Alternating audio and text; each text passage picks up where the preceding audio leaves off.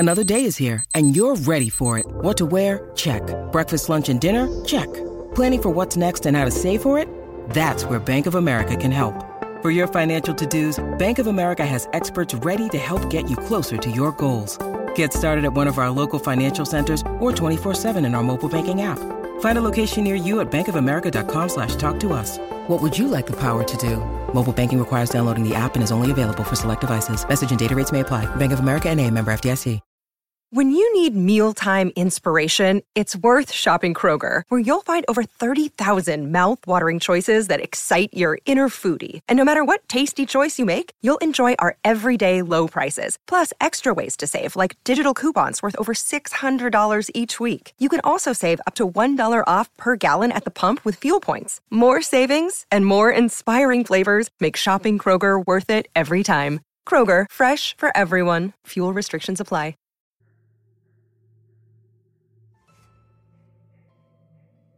Is everything ready to go? Yeah, my bike's ready. I've got some supplies upstairs and my watch is recharged. Excellent, my good man. I'll see you outside your house. Alright, I'll see ya, I said as I hung up, slipping the phone back into my backpack. I grabbed my helmet and bag and rushed out of my room, making sure to close my room's door behind me. Greg and I were going on what we called an adventure. That was last summer. Greg and I were 18 and 17 respectively. And with this, our last summer before university, we were trying to pack it full with things to do before our schedules got more serious. We'd been friends ever since 9th grade. And man, we were an odd pair. Greg Rockwell, the klutzy big guy with a heart of gold, and I, Gabriel Vasquez, the flimsy, nervous, flamboyant one. He and I met after realizing we both liked action movies, and we also liked mischief. Plus, hanging around a guy much stronger than you did wonders for the people who would make fun of me for being delicate. But that's another matter. That day, we were headed off to Primrose Mall. Primrose Mall was considered one of the greatest business disasters in Saskatchewan, or maybe at least in our town. It opened in 1989 and stayed open for maybe a year, after which it was completely shut down. The mall was boarded up and remained an enormous box eyesore on the edge of Regina's city limits.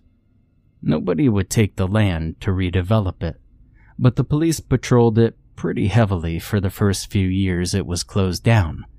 And yet, Greg and I had heard they'd begun to let up on it recently.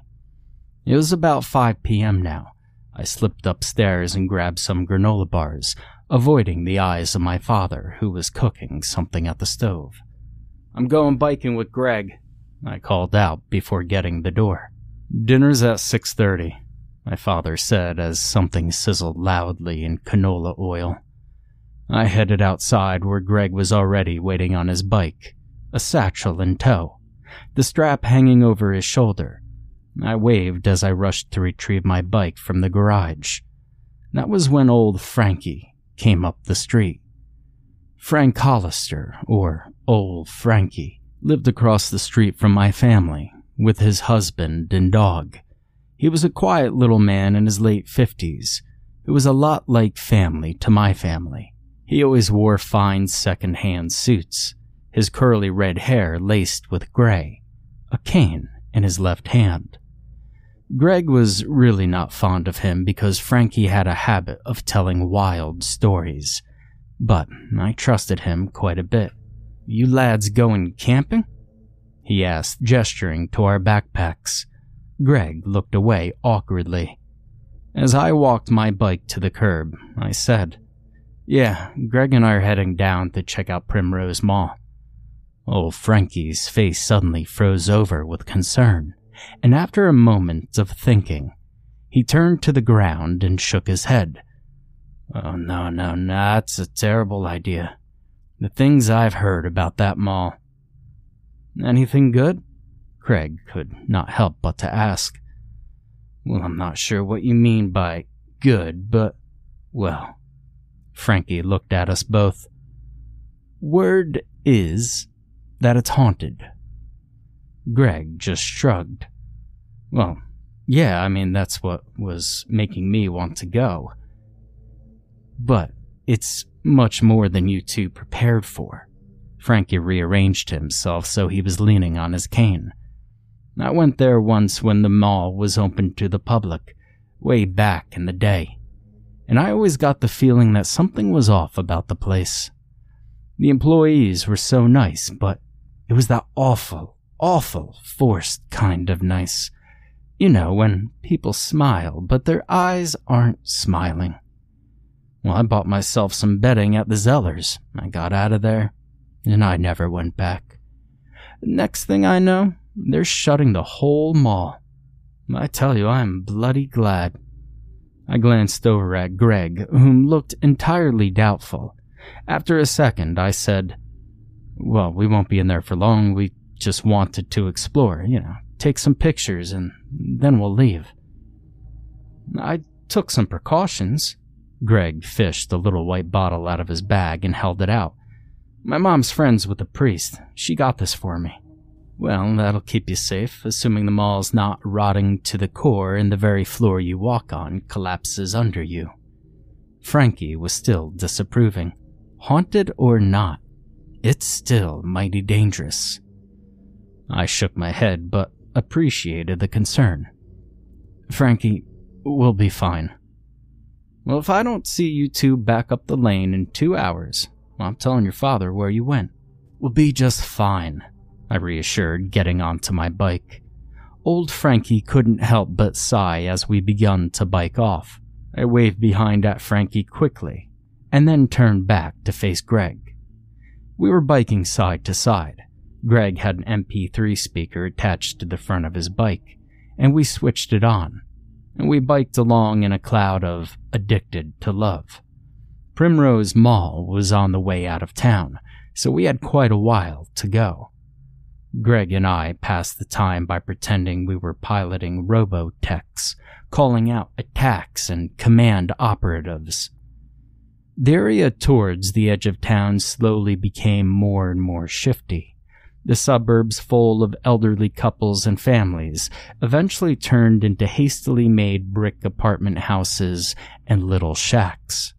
We passed the faded strip mall occupied by a Vietnamese restaurant, a sex shop, a loan office, and 2 empty storefronts.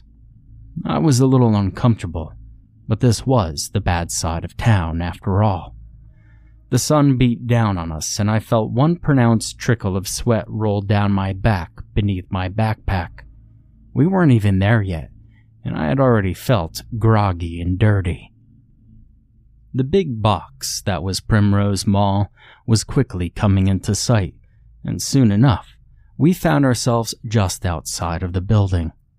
We stood in the parking lot, which definitely had signs of people being there recently.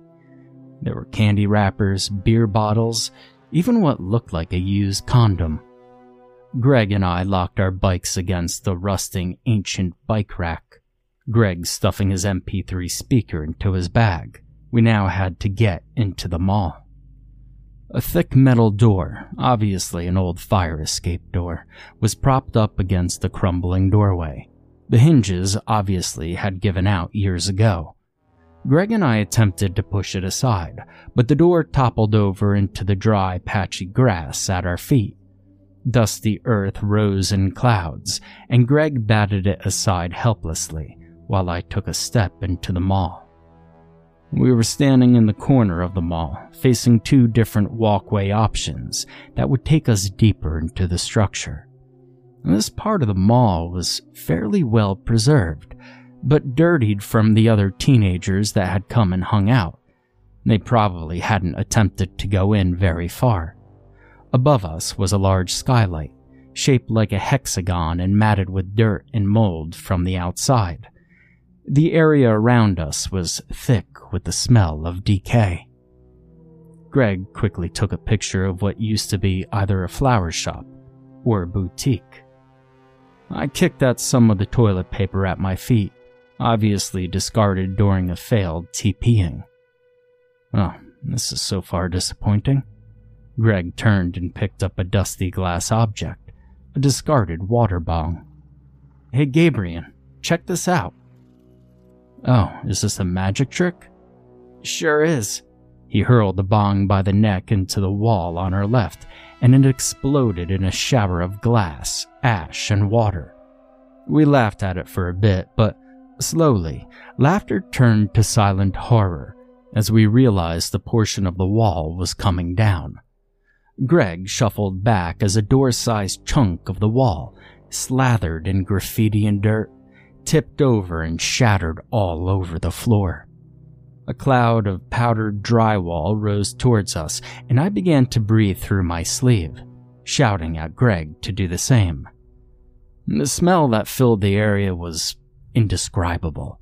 It was beyond rotten, as if we had just opened a grave. The stench of mold and decay surrounded us. Dust settled over our hair and clothes. I shuddered at the idea of 25 years of decomposition washing over my body. When the dust did clear, the first thing we saw was a mound of rotting insulation and something else. It was black and looked like beef jerky soaked into the insulation, maggots writhing out of its pink and black mound. I looked back at Greg in horror, and his face matched mine. We gotta move, Greg said through a hanky, hurrying forward. I followed without a word. We had two options of corridors, one that led to another corner of the mall that was well lit with another skylight, or one that took us deeper into the structure that was plunged in total darkness. We obviously chose the lit path. On the way there, Greg and I swatted drywall dust off each other as we walked. Under the second skylight were two things: the remnants of a shop, and a structure Greg and I would later describe as the stairway to nowhere. The shop was surrounded in rainwater, as a variety of holes had broken in through its ceiling, with the letters of its former sign scattered all over the floor. Most were damp and visibly moldy. I had no interest in the shop, but Greg snapped the picture anyway, and we turned to focus on the stairway. The stairs led to an upper platform, and then another row of stairs, and then nothing. What do you think it could have been? I asked after a second. Well, it doesn't seem to go anywhere. Greg craned his neck around the stairs. There were no signs of what could have been behind it, but there were piles of broken, dirty shelving units and ventilation ducts. Some of the ducts even looked like they'd dropped from the ceiling on their own. I started to walk up the stairs, gripping the banister tightly in my right hand, but Greg tugged me back. No, Gabe, no, just don't do it. If that wall could come down from a little bit of glass, hell knows if this thing will be able to support your weight. I'd rarely seen him so concerned. You calling me fat?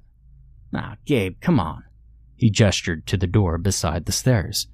I want to get a picture of inside this. Something feels off about it. We approached the door. Chunks of glass remained in what had been its window, and it was absolute blackness inside. At my feet was a sign that had probably been stuck to the glass ages ago. Reading, management only. I picked it up, showing it to Greg, who considered it for a moment before taking it from me and dropping it through the window. We didn't hear it collide with anything for a few seconds. Then, distantly below us, came a faint, wet squelch. Silence fell between us. Wide-eyed, we drew away backwards from the door, walking quickly towards the rest of the mall. Our only choice of path was to walk straight ahead, down a corridor that was once lined with shops. The floor was dusty but clean, and it was clear we were the first people to go down there in a while. It was getting darker, but we'd each brought flashlights in case, and flipped them out, arming ourselves. But nothing interesting was down there, Aiming the flashlights into the shop entryways, locked up behind security cages, we could see nothing worth warming our way into them.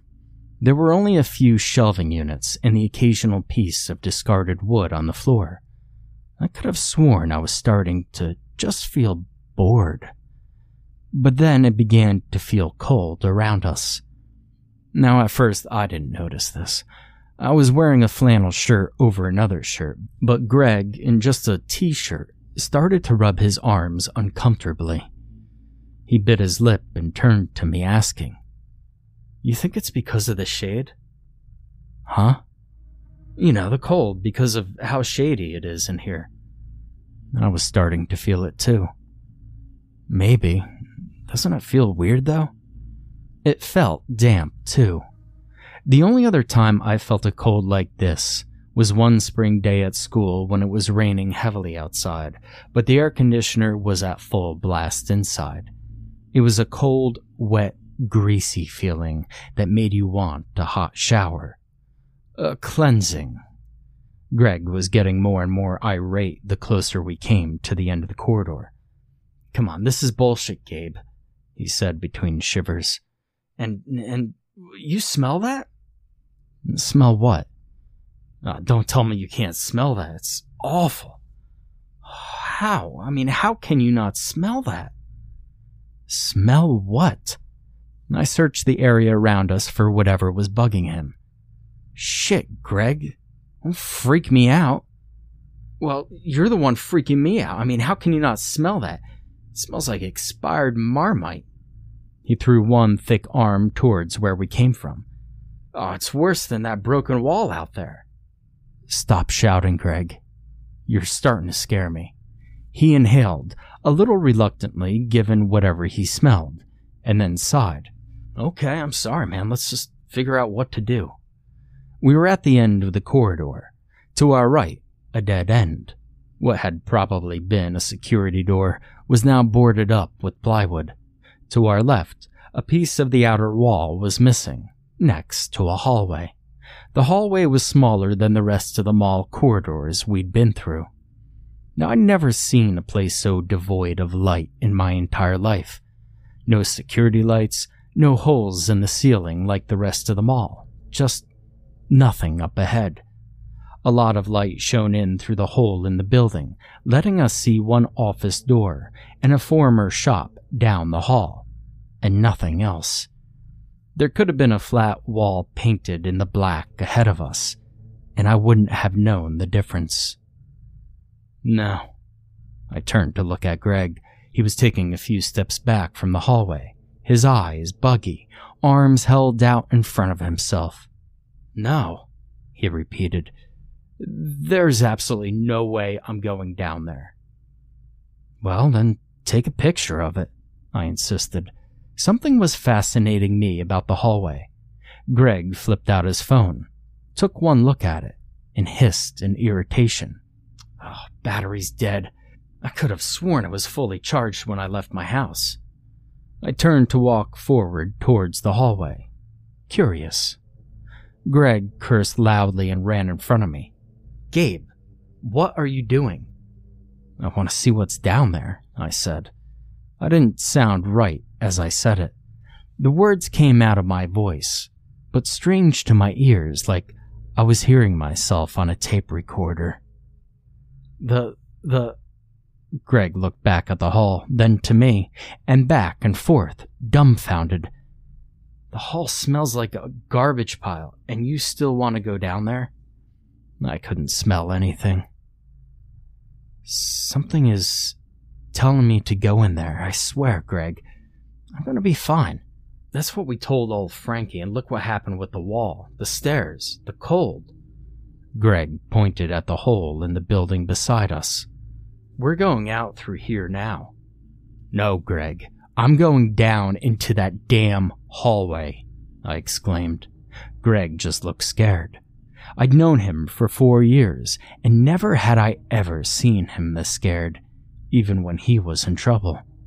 He dropped to one knee and dug through his satchel, soon pulling something out. He stuffed the bottle of holy water into my hand. "Take this. I'm gonna be outside. If I don't see you in 10 minutes, I'm gonna call the cops." I swallowed hard, slipping the holy water into the flannel pocket that was over my heart. "Okay, man, I'm gonna be just fine." Greg pointed one thick finger at me stern. "You commit to that, okay?" "Okay," I said with a nod and a grin. Greg nodded back, and then hurried out through the opening to the field outside. I watched him leave. I turned back to the hallway, and then I walked forward. I felt like I was stepping into a pool, plunging myself into complete darkness. I kept on walking, my hands on my backpack straps, the only sound around me the grinding of my footsteps in drywall dust. I kept on walking, and walking, and walking. Was the hallway sloping down into the basement or something? You see, I couldn't understand why it was taking so long for me to reach the end. I had been expecting to reach the opposite corner of the mall by now, to turn and see a light at the end of a pathway that would take me back to where we came. But I kept on walking through the pitch blackness for what could have been 3 minutes, at least. A tinge on my skin made me more uncomfortable than I already was. There was faint electricity in the air, and even fainter, the smell of rot, decay, like someone back in 1989 had strewn around pieces of uncooked meat along where I was walking. And I suddenly knew what agony Greg had been in back there, and regretted whatever possessed me to come down here. What made me keep walking down that hallway with a blasé, straight face was something my father once told my sister and I. He works on props as a props master, and during one late-night filming session at an old school, he had to go to the top floor to get some tools the crew had left. He headed upstairs alone and began to feel an awful, awful negative presence in the building with him, following him. He told me he had retrieved his tools, and all the while perfectly calm, turned around and walked down 2 flights of stairs and out to the crew truck. Because, as he said, whatever was in there wanted to see me turn and run. I proved it wrong, and I got out just fine. It wanted to feed on his fear. Whatever was following me in that hallway wanted to feed on my fear, and I swore I'd prove it wrong too. So I kept walking. I heard the faintest of sound of someone exhaling, and I bit my lip. My feet were starting to ache. How long had I been walking? And there wasn't a single source of light to be seen. Reluctantly, I turned back to try to see the light from the opening in the wall that Craig had gone through, only to see how far away I was. It was gone. I was alone and submerged in total darkness. But I had to prove it wrong. I looked back to where I was going and almost gasped. Up ahead was light pouring out of the cracks in a door up ahead. I probably found an emergency exit. Breathing steadily, I walked up ahead until I reached the door, carefully felt around for the knob, found it, and opened the door. What I saw left me breathless. I was now standing in Primrose Mall, brand new and in operation. Had I gone back in time? The place was clean, bright, colorful, and bustling with people. A big, stupid smile spread on my face. The place was gorgeous. I quickly closed the door behind me and looked around. I'd come out of that strange door beside the stairway to nowhere, which was oddly still in its ragged, pointless state, but the messed up shop beside it was now a shoe store. A woman with a huge perm walked by me, and I tried not to stare. I was so happy to be let out of the darkness. I was just about giddy. I'd no idea how I wound up in 1989, but it was beautiful. I could smell oil from the nearby Burger King. I stopped by a clothing store's racks and could touch the clothing. I went to a vending machine and bought a Super Ball for $1. This was no fever dream. This was real. I walked around for a bit, exploring the different shops, taking in the 80s fashions around me. Up ahead, I noticed a man coming out of a Zeller's. He was a quiet-looking little man in his mid-20s, wearing a fine suit, his curly red hair shaved around the sides, a shopping bag in his left hand. The grin on my face only widened. It was old Frankie, but young. I hurried ahead to try to meet up with him. And something hit me. This was 4 years before I was ever born. There wasn't any plausible way that young Frankie would know who I was. I made up a quick story in my head. I'd ask him for the time, and then maybe pretend I was new to the province, and ask what shops he'd recommend around here. I stopped beside him. I hastily cleared my throat and asked, "Excuse me, sir, what time is it?" Young Frankie turned to me smiling, and in that instant, I learned what old Frankie had meant when he mentioned when people smile, but their eyes aren't smiling. Young Frankie's face was slathered in 6 or 7 chemical burns, the flesh of which puffed from his skin, crusty and frothing, in a nauseating mixture of purple, brown, and yellow. His left eye had been splashed by whatever he'd come in contact with, giving it a dull gray color under a flat, brittle film. All the while, his eyebrows were cocked, his good eye wide, and he wore a big, bright smile on his face. He moved his whole head to focus on me, the scarred eye never moving, his mouth slowly stretching into a wider, goonier grin. And I couldn't move. He began to say something. Yes, sir? My voice cracked. His jaw lowered. Slowly, a thick black pudding-like liquid began to seep from his mouth, dropping onto the puddles on the floor. I could smell the liquid from where I was, and it was not unlike the smell of raw sewage. I scrambled back a few steps, then turned and bolted down the mall, my eyes searching for an exit. Up ahead was a mall cop stepping out of an office room. I shrieked at him. "Sir, I need help." He turned, saying, "Son, what's wrong?" His face was a crater, a caved-in of purple and black scalded flesh, pus dripping down his chin and all over his shirt. I turned on my heel and kept running through the mall, searching for someone else to help, maybe even Greg, if he were here. More and more people turned to look at me, smiling, each of their faces or arms scalded in different ways. I soon found the emergency exit that Greg and I had come in from. I flung it open, sending loud alarms through the mall, but disregarded them and bolted out of the door. My joy over being freed was short-lived, as I soon realized I was now standing in a 6-by-6-foot room that looked like it was made of wet olive green rubber, with large drips and bubbles in its surface on the walls. I reached back for the door, first thinking it had locked on me. But no, it had formed shut into the wall, sealing me in. There was no way out that I could see. The room reeked of rotting meat and something acidic. I had thought it was rubber at first glance, but as I focused on the walls, I realized that they were moving, pulsing. What looked like a dripping face or a hand would occasionally try to press through the walls, each face twisted in agony as it attempted. I took a step and shrieked. There were pores in the floor, spurting some sort of translucent yellow paste when pressure was applied. It smelled not unlike Drano.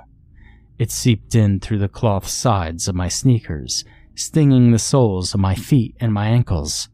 I clawed at the wall where the door had been, but only ragged shards of tough, jerky-like substance came off in my hands. It was very much the same as the stuff Greg and I found in the wall. I opened my mouth to scream, but a dry whisper came out. I dropped to my knees and buried my face in the darkness of my arms. A moment passed, I was moving. Was I being carried? My body was on a cot. I let my hand try and feel around. No, a stretcher? I nervously opened my eyes, finding one emergency worker at each end of my stretcher, lifting me out of the dark hallway. I let out a shaky sigh of relief, and one of the workers seemed to notice. "The boy's conscious," she said loudly. The other police officers up ahead seemed to notice, and they waved at us as we drew closer.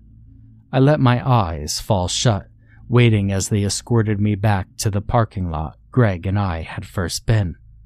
Everything smelled and sounded normal in the mall now, and I wanted to sob. There were so many cars in the parking lot now. I could spot my mother's car, and panic shot through me again. Had old Frankie told my parents where I went? And how long had I been gone? Out in the sun, they put the stretcher down next to where Greg had been waiting, and to the emergency worker's surprise, I got up and I stood on my own.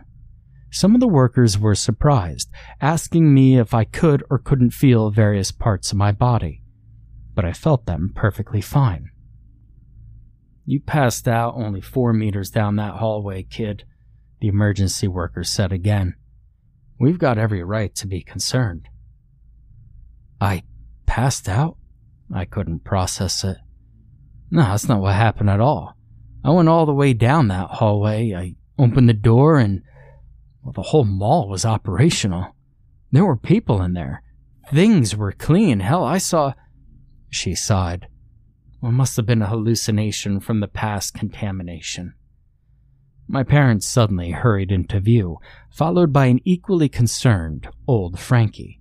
My father asked, "What was this I heard about contamination?" "The contamination should be at minimum if any traces still remain," a bulky cop with a thick mustache said before the emergency worker could respond. I looked at Greg in horror, and he looked at me just the same. Sputtering, I asked, "Wait, contamination? What?" The cop sighed and continued. "Well, supposedly in '85, there were several hundred liters of liquid industrial waste that were dumped into this mall. Crap like runoff, unused solvents, God knows what. The mall was built here anyway, and the provincial government claimed things were cleaned up pretty well, but..." "But what?" Greg asked. "Well, mall employees kept getting sick," he replied. "Most of them got seriously ill or died. Now, I wasn't working in this city at the time, but supposedly a number of people went missing around here too. The mall managers claimed that they had everything under control, though." The cops poking around the emergency door began screaming and waving at each other, which caused some other cops to go check out what was going on. I saw one officer stumble around the side of the building and vomit. Another officer bolted up to the guy we were talking to, screaming, Preston, you won't believe this." The mustached cop looked up. "What is it?" The guy stopped, gagging, trying to catch his breath. There's corpses sealed into these walls." "What?" "No, they're rotten. They must have been in there for decades." The officer nauseously waved his hand around, trying to make a shape. "Oh, they're barely recognizable." Greg looked right at me. "Then that stuff we saw was..." "But what about that stuff down the door by the stairway? That faint squishing we had heard when Greg dropped the sign in." The cop whirled around to look at me. "What stuff? What door?" The emergency worker just shook her head. "It's no use asking that one. He's still convinced he traveled back in time." "But I did," I howled, feeling humiliated. I began taking off my backpack, remembering the vending machine. I even brought something back with me. It's a super bounce ball. I hastily unzipped my backpack and reached inside, feeling around for the ball. But my hand stopped, slowly recoiling from what I felt. There was a dark, greasy, stinking residue on my fingers. Breathing heavy, with the eyes of my parents, Frankie, the police and Greg all on me. I took a look into my backpack. Where my trip supplies and the ball had been were now large portions of ragged, blackened chunks of decomposing flesh.